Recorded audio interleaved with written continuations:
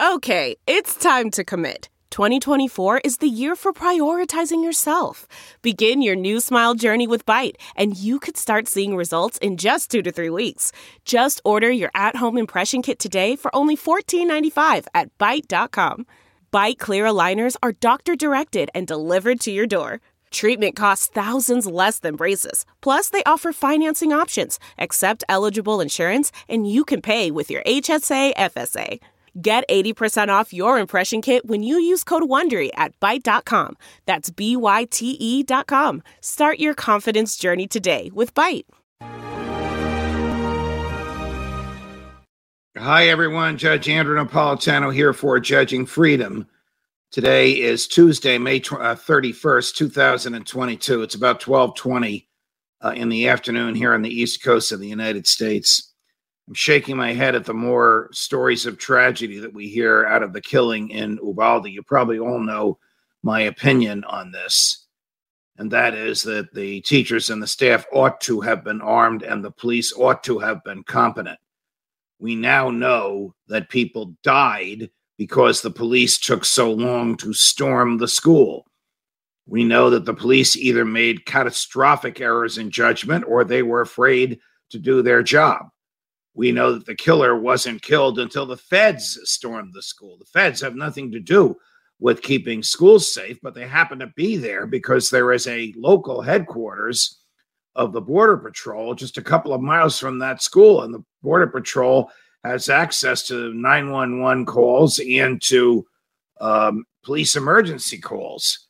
There were 80 Border Patrol agents there, a lot more than there were local police. And the Border Patrol came ready, willing, able, armed, and equipped to storm the school. And then the door was locked.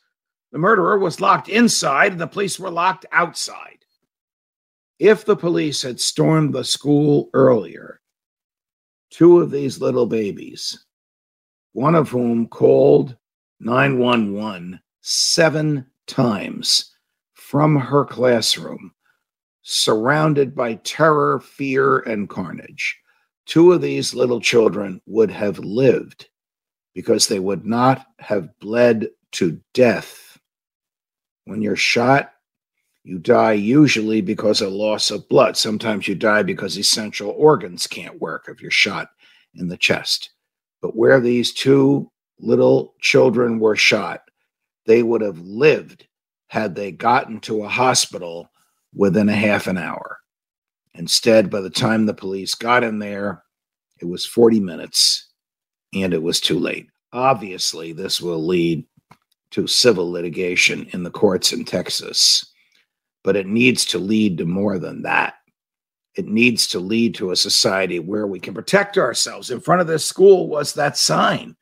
You are entering a gun-free school zone. That's crazy. That's inviting crazy people to come in and shoot like they're shooting fish in a barrel. Judging Freedom posted a sign that my producer found in front of another Texas school. And the wording was to the effect of, the children in this school are protected by armed guards who won't hesitate to use their weapons. So stay the hell out.